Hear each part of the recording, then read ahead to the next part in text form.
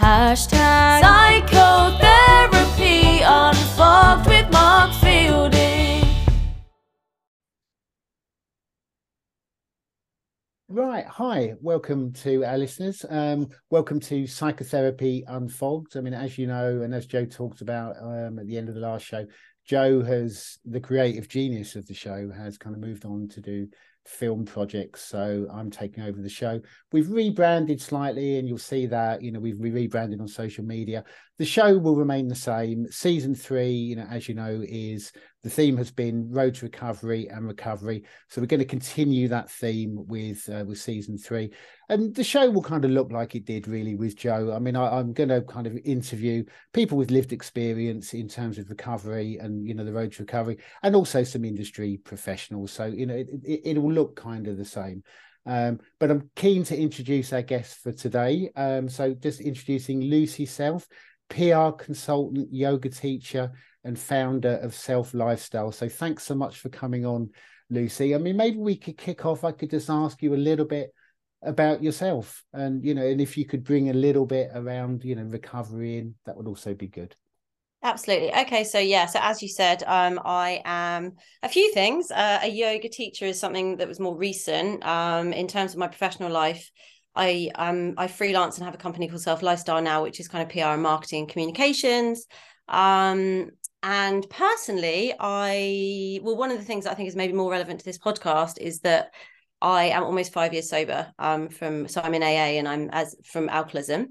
And I also have kind of been on a mental health journey, for years. So I've been lots of different practices. But I kind of consider myself to be someone who's always kind of working, I guess, on my mental health. So sort of pre-recovery, I was doing a lot of work anyway, and it's all led really to where I am now, I guess.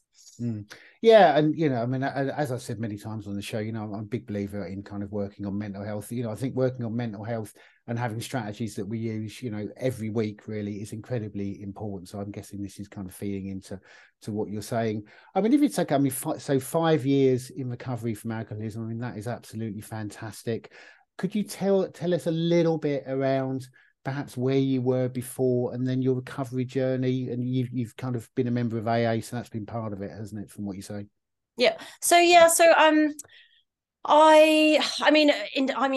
sort of share in AA, like part of the practice of being in recovery and in the Alcoholics Anonymous is that you are asked to share a lot of meetings. So I'll try and do it in a short. You normally do a 20-minute share, but I'll try and do it in a slightly short synopsis. Yeah, we have time, Lucy. It doesn't have to be massively short.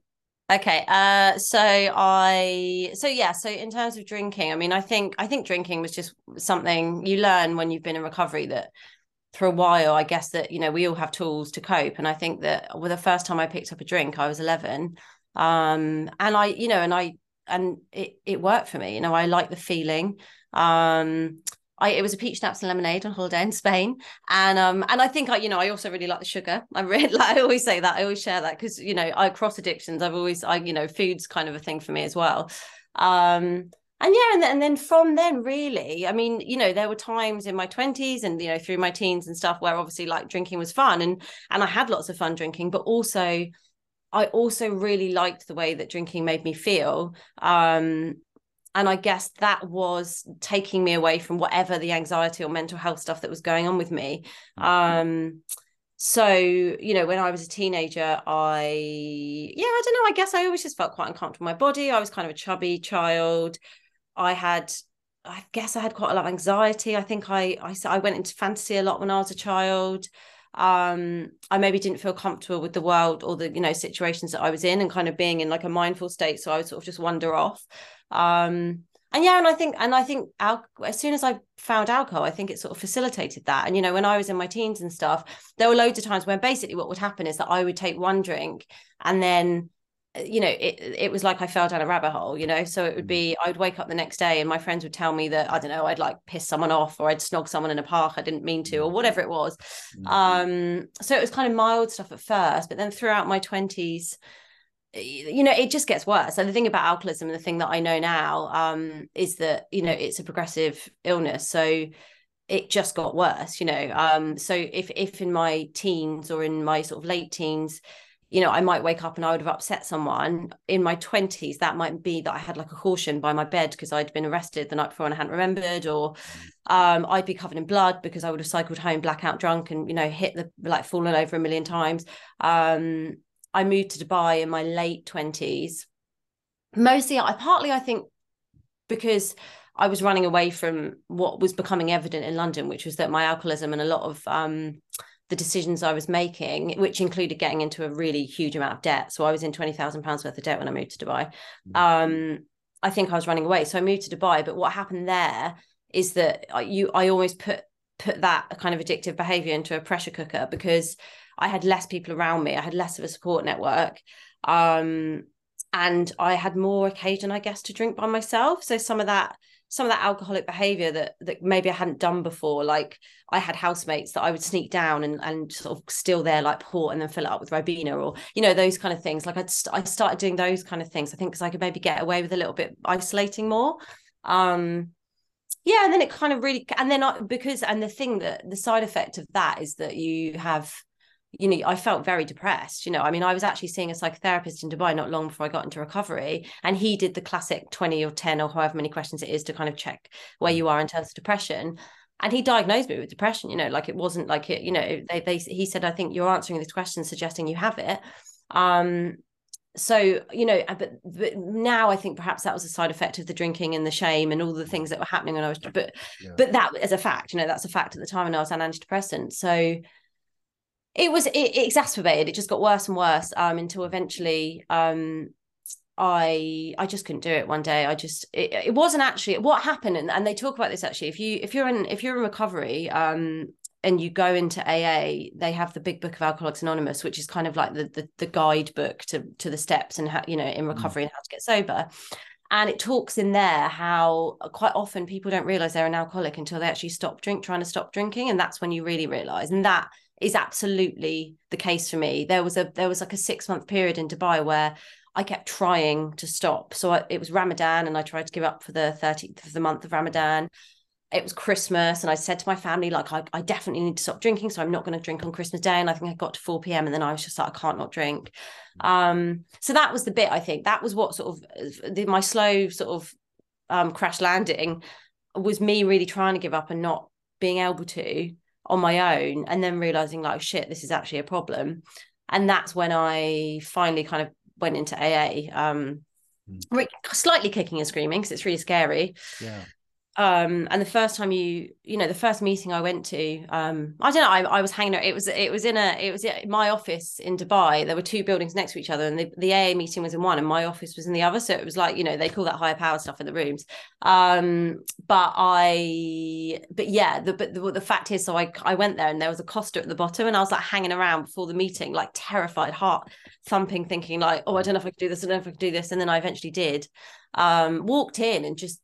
You know, they say it a lot, like they use expressions like found my tribe, but that is kind of what happened, really. You know, I went in, and the thing about group therapy and AA and all that stuff is if you hear stuff that's in your head and someone else say, you immediately feel a sense of like relief and belonging. Well, I mean, I don't know if everyone does, but that's how I felt. Yeah. And that was enough, even though I didn't really understand what was going on, to keep me coming back. And I always mention this because I think it's really important. Like the second time I started talking to alcoholics, the second meeting or something I went to, one of the women shared that she wet the bed too. And I used to get drunk and wet the bed. And that was something that I'd had a huge amount of shame over. Yeah. And I think that's the beautiful thing about those AAs for me, or at least at the beginning, is that you hear people share hugely personal things like that, and all of a sudden you just don't feel as ashamed anymore. And that is so powerful, because the thing about, I've realized, and I still do it, I can still keep myself in shame now. If I'm in shame, I want to lock myself away, and I'm not honest, and I can't be vulnerable, and then that keeps me alone. And that's the thing that I felt when I was young. And I think that's the thing that I have to constantly fight against. And I think alcoholism, from what I've learned, facilitates, you know, like someone said, and I remember someone really early on saying to me, an addiction wants to get you in a room by itself so it can kill you. And the thing is, so does shame, you know? Yeah.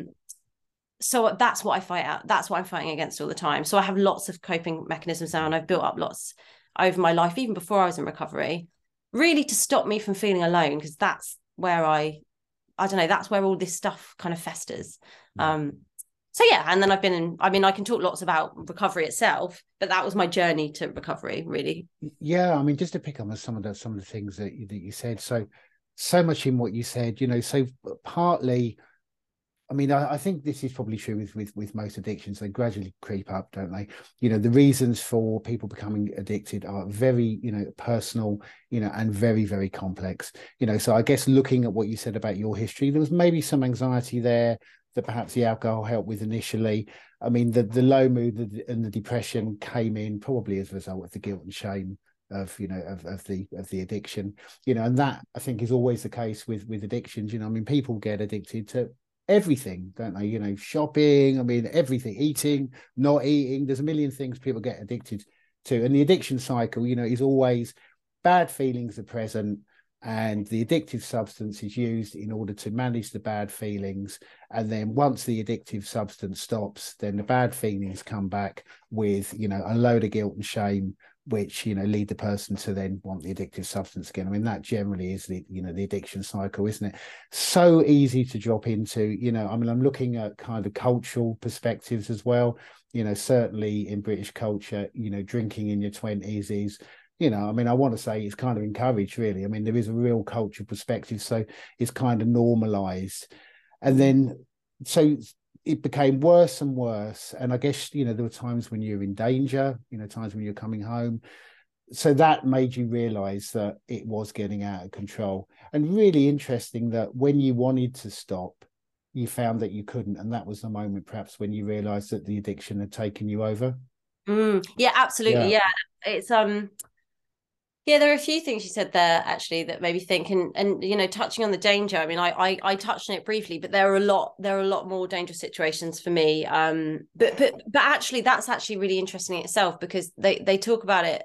My understanding of addiction or my own alcoholism now is that one of the madnesses is that you don't, you know, you almost don't realize the denial around it is huge. You know, so for years and years and years, you know, I always tell a story, because taxis is a weird thing for me, like in my like recurring theme in my drinking, which is maybe like middle class drinking, but anyway, that I would pass out in taxis. And that might be, you know, I used to pass out, so in Portsmouth, actually, the first time I did that, I was about 18, and I'd gone to a pub in Southsea, got really drunk, blackout drunk. I woke up, I'd left the pub at 11, woke up at 3 a.m. in somewhere halfway between my house and Southsea, which is an area in Portsmouth. And the taxi driver, I passed out in the taxi, and the taxi driver, not knowing where I lived, had just pulled in to a side road and had just covered me with a blanket and let me sleep. And I woke up to being covered with a blanket. But the thing is, that guy, and it was like 4 hours later, so that guy could have raped me, killed me, whatever. But and you know, and it used to happen in my 20s in London, that I would part the train that because I lived in New Cross, the train would go from London Bridge to New Cross, but it would go straight to Kent. So if I fell asleep on that train, I'd end up in Kent quite often. And sometimes I'd jump in a taxi with no money and then blag my way home. And then when I got to New Cross, just have to run out before the doors locked, or just try and like give a sob story to the taxi driver. Did the same thing in Dubai, you know. So it's like, so I put myself in danger. I remember like taxi drivers locking the door on me, threatening to call the police, could have threatened to rape me, whatever. So the danger, but the reason I'm saying all those stories is that the danger, you know, so it's not like the signs weren't there for years. I think that's my point. The signs that perhaps I was taking it a little bit too far were there. It's just I wasn't, but it didn't until the end. It didn't really even occur to me that I had that much of a problem with drinking. I thought maybe I drank a little bit too much. But I also have a family, you know, my mum like is a blackout drinker, like always has been, like, and you know, and that's not something, you know, that I'm not saying she's got alcoholism, but I have a culture of a family that it seems relatively normal to be blackout, so it's not like it occurred to me that was particularly a bad thing. And then sorry, there was a second part where you talked about something about recovery that I've forgotten. I mean, I'll come to that, but I mean, the family system, we don't have to go into family system particularly, but you know, some of this is is possibly learned from, you know, I mean, I brought in the cultural perspective. There's a family system perspective as well, you know, kind of growing up, you know, what is our family doing, what are our attachment figures, what's their relationship with alcohol. You know, any addiction is incredibly kind of complex. And so, really brave of you to go to AA. Goodness me, what a moment. Like when I'm not surprised you were terrified. I mean, because there was an expectancy you were going to talk about, well, I guess you were going to admit to a group of strangers that you were an alcoholic and then be expected to share some of your experiences. I mean, that must have been terrifying. I mean, picking up the kind of normalizing that happens. I mean, that's something you might do, I might do in psychotherapy, because I think people can store up so much shame around things that are going on for them, and I think even, one person, a psychotherapist or a group, just saying, yeah, I experience exactly the same thing. Just that, I think, can be really helpful. That sounds like it really helped you. I mean, could I ask, so after that initial AA meeting, what was it like to recover? I mean, to kind of push through, because I'm guessing there was an urge to drink probably that stayed around for a bit. Yeah, it's quite interesting actually, because I hear a lot people talking about the kind of alcohol dependency and the physical dependency, but I don't think I physically had a dependency in the sense that I didn't have to detox. Emotionally, the thing for me is that I'd used it as a way to suppress my emotions, I guess, for a long time. So that first year was pretty I mean, they call it the pendulum swing, but I was going back and forth between lots of different emotions and kind of oscillating and panicking, but I kind of want to go back to like my first meeting, because what I wanted to say is that it wasn't actually difficult for me to share. Like, I think that's important to explain, just because I'd been in therapy. So I took an overdose when I was 15. And like, even though, like, I don't want to say that in a blithe way, but the thing that did for me in a positive way is that I got put into therapy, like, because I think you have to, because you're underage, and like it was the NHS or whatever. Sure. And so I'd been in and out of therapy from the age of 15. I'd basically, every time my life had got a bit rocky, mostly to do with relationships, if I'm honest, I'd gone back to therapy. So by the time I got to AA, I'd been in and out of therapy for, God, like, I think I got in when I was 32. So, it's like almost 20 years of therapy I'd had on and off. So I was very used to talking about my feelings. Okay. Yeah. I didn't have an issue with that, but it was just, I guess, it was hearing the other people share the experiences of what being an alcoholic is, in terms of like the shame stuff, that, because obviously therapy is a very different model to that, but in therapy you're sharing stuff, but you're not necessarily getting, your therapist isn't saying, oh yeah, I wet the bed too, that's not how it works. And I think that was quite transformative for me. But then, so what it was like in my first year, I think it was difficult. It's difficult before you start to feel the benefits of, the steps of AA are essentially a 12-step process that forces you to kind of look inwardly, at your behaviors, I guess, and try and find essentially some different coping mechanisms that aren't alcoholism, basically, in a nutshell. But obviously you don't just do them. I mean, some people do them really quickly, but I didn't do them that quickly. So I would jump in that first year. I would just be like, okay, well, I feel bad. How do I fix this? And if I couldn't get to an AA meeting or speak to my sponsor or whatever it was in terms of AA recovery stuff, which was incredible and did really help me really quickly, I would go shopping and spend money on credit cards I didn't have, because, as I said, I was in £20,000 worth of debt. I would eat everything. So I used to eat carrot cake every single day. I would quite obsessively, I've always, I found yoga and exercise was something I found quite early on. So I think I started doing that kind of stuff when I was like 14, 15, sometimes to an obsessive amount that wasn't healthy, but a lot of the time it was healthy. So I did a lot of that. But I had to find a lot in that first year. I kind of had to find something else to distract me, because the truth is I wasn't okay inside. There was all of this stuff swirling around inside of me.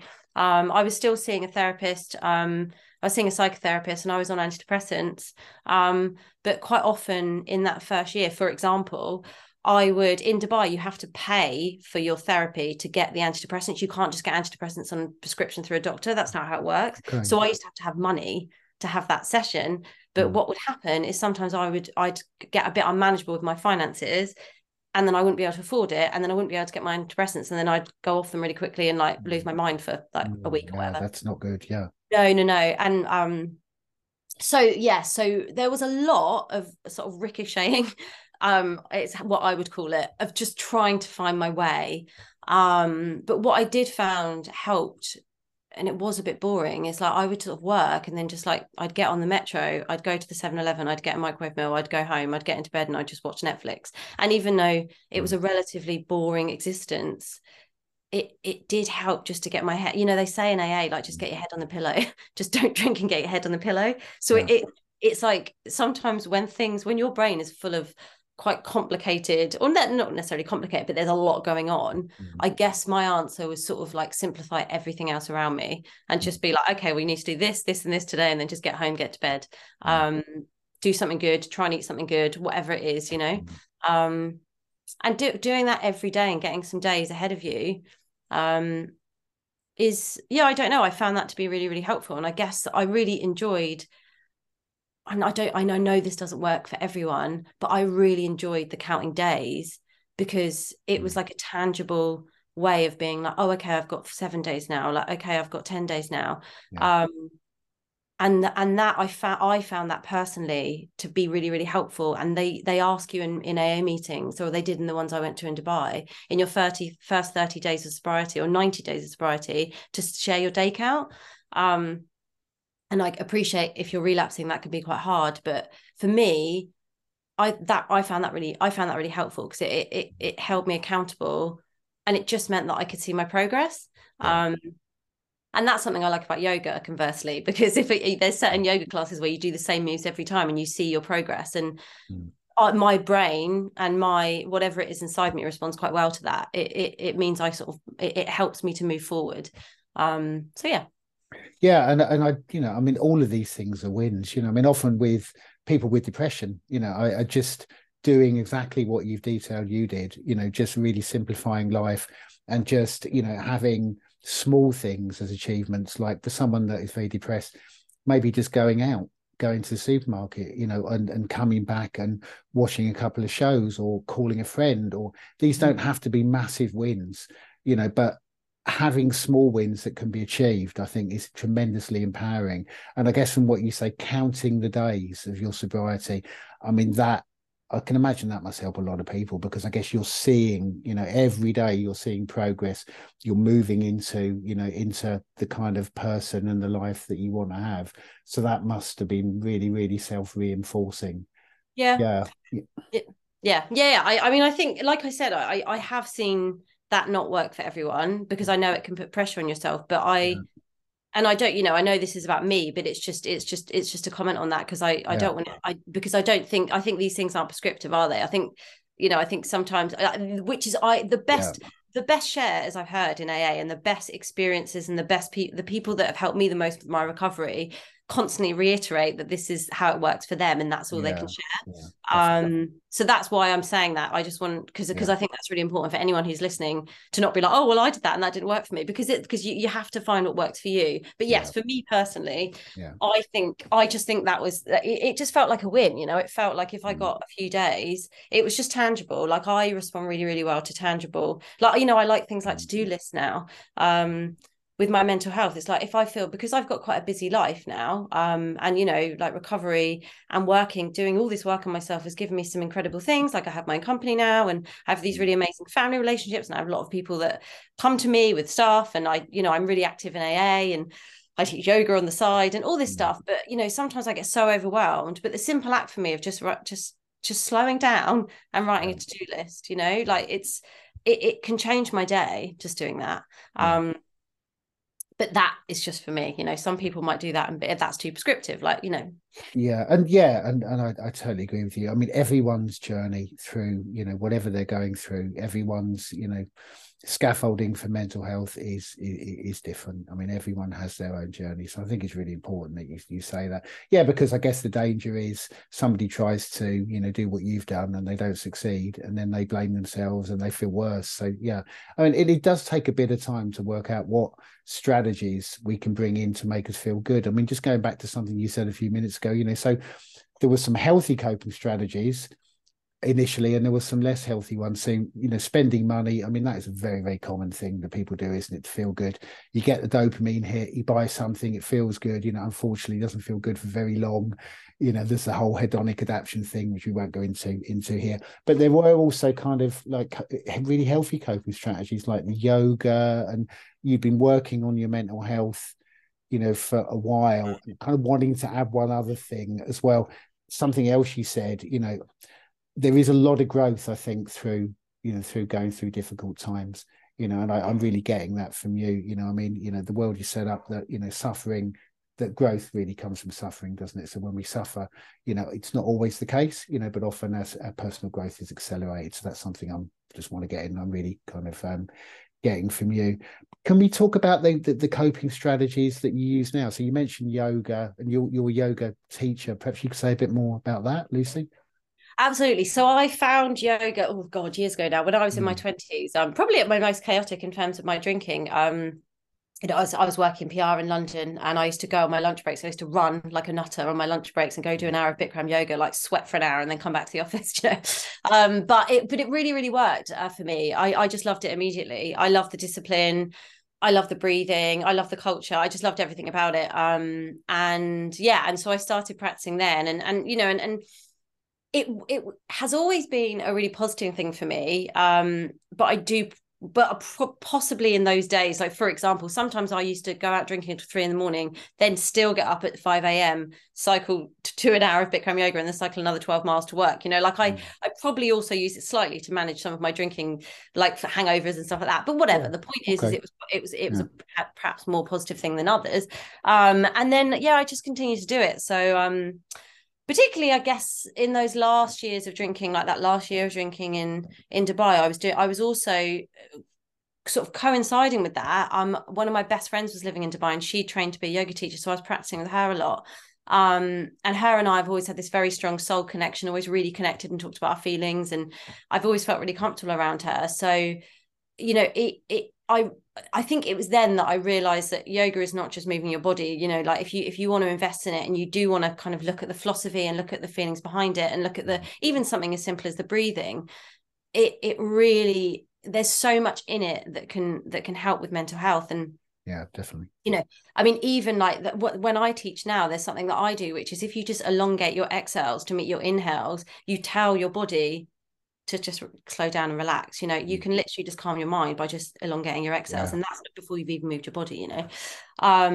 So, and I have to be a bit careful now that I teach, that I don't bring too much of my own journey into it, you know, but also bring enough into it, because it's really important to me to share those things. But anyway, so yeah, so that was my kind of year before I got into recovery. And then obviously as soon as I got sober, my yoga really took off, because without the hangovers and without any of that, you know, that excessive behavior in terms of drinking, I had a slightly cleaner slate. So I could get up and do, you know, so sometimes I was doing like 3, 4, 5 sessions of yoga a week. I found Ashtanga yoga, which is quite hard disciplined yoga. I mentioned before, it doesn't work for everyone, but it's a set sequence that's quite hard. And the more you push yourself, the more results you'll see, and you'll get stronger, and you'll be able to do the poses better and all the rest of it. And I found that discipline to be really helpful in my first few years of recovery. Conversely, I ended up not doing it so much now, because I ended up getting issues in my hip with the repetitive movement. But the point is, at the beginning, that really helped me. And then, but I learned lessons, you know. I remember even with that, like, I remember I had injured myself, and I went back to a class, and I was doing the class, but I was really keen that the teacher understood that I was better. I used to be better, and that, you know, like I was injured, but actually, you know, I wasn't, that normally, you know, I was much better at this class. So I went up to him at the end and said to him, just want to let you know, like, I'm injured, but normally I'm much better or whatever. And he looked at me and he said, I think you probably need to look at your ego rather than your practice. And you know, he was right, you know, like, who cares, you know, and that's something I try and teach now, is that, you know, like, when you're on that mat, like, you should be, it's all about what you're doing. And like, because people can't help it, can they? Like, they're competitive, you know, all that stuff comes out. So there's so much to learn from, basically you're just getting on your mat and moving, but there's so much to learn within that space if you open your mind to it. And that's what I love about yoga. And then when I taught, what was incredible about the philosophy of yoga, when I learned about it, when I did my teacher training in Spain, which was 2.5 years ago, between the So I moved back to Dubai from Dubai after the first lockdown, 2.5 years sober. And I went off to Spain and did my yoga teacher training in the October of that year. So that was 2020. Anyway, when I was doing the training, the philosophy of yoga, one of the things I found amazing about it was that there were so many parallels with AA and drinking and the philosophies that I'd learned, because they all borrow this stuff really from different religions and different, mental health practices. And there's a thing in yoga called tapas and rituals, and it's all around basically healthy rituals that you do every single day. And these are in ancient texts. And it was just so similar and to the stuff that they teach in AA. And then there's another thing about restraints, like the things they call them restraints in yogic texts, but in AA you call them character defects. But the idea really is that we all have defense mechanisms that come out. So if my boyfriend says something that upsets me and I feel fearful, I might be needy, I might be jealous, and it's like that. Sure. It's that concept that if there's something inside me, it's a restraint or whatever you want to call it, but it's going to make me act in a way that is potentially going to, stop me having an intimate relationship, stop me, getting on in the world and kind of being the best version of myself, I guess, whatever. So I found that amazing about yoga. I found that it coincided so beautifully with some of the stuff that I was learning in AA and in mental health. And so you can, so it's, the asanas are the movements, but there's so much else about it. There's so, which is the thing that I love. And I've continued to practice and teach now. And it really just beautifully works alongside all the other stuff I do, I guess, is what I'm trying to say. I mean, I could go on and on, but that's some of the examples. But the connect, I meditate, I've not done yoga, but the connection with body and mind, and the philosophy, I've read a little bit about the philosophy. It's very, very rich, isn't it? It really, really is. It is. It is about moving your body, and there are massive benefits to that. But it is about a way of being, isn't it? There's a deep philosophy to it. There's a reason these things have been around for thousands of years, isn't there? So if somebody wanted to attend one of your yoga classes, where do you practice? How would they do that? So I actually have been a substitute teacher at a studio called Lano Yoga in Southsea for the past almost year now. But I'm actually starting a new class at Coast Guard Studio in Southsea every Thursday from 6 till 7. So that's something that I've started, because as I've said, I haven't actually been teaching for like only 2 years since I trained. And it took me a while for confidence and all the rest of it to get teaching. And I sort of started the substitute teaching at Lano to make sure I was kind of up to scratch and had loads of practice in me. And then I've kind of got to the point recently where I've been like, I really want my own students, and I want to start doing my own thing. So that's why I'm starting this weekly session at the request of lots of friends actually in Southsea that I've practiced with or that I've taught. I've said you have to do your own thing. So that's what I'm doing. I'm starting this weekly session, which will be kind of restorative vinyasa flow, which is what I learned. And it will incorporate some of the philosophies in a gentle way of stuff that I really, really believe in, with movement. So people can come if they're, beginners, or if they're super into this stuff, they might get something out of it as well. So it's kind of a combination of the two. And that is fantastic, and we'll put that on all our socials. So if our listeners live in the area and they want to contact you, then just look on our socials and you'll have your contact details. And when we were getting through the show really, really quickly, I wanted to ask you about, you're the founder of Self Lifestyle. I'm really interested in that. Perhaps you could say a bit more about that, Lucy.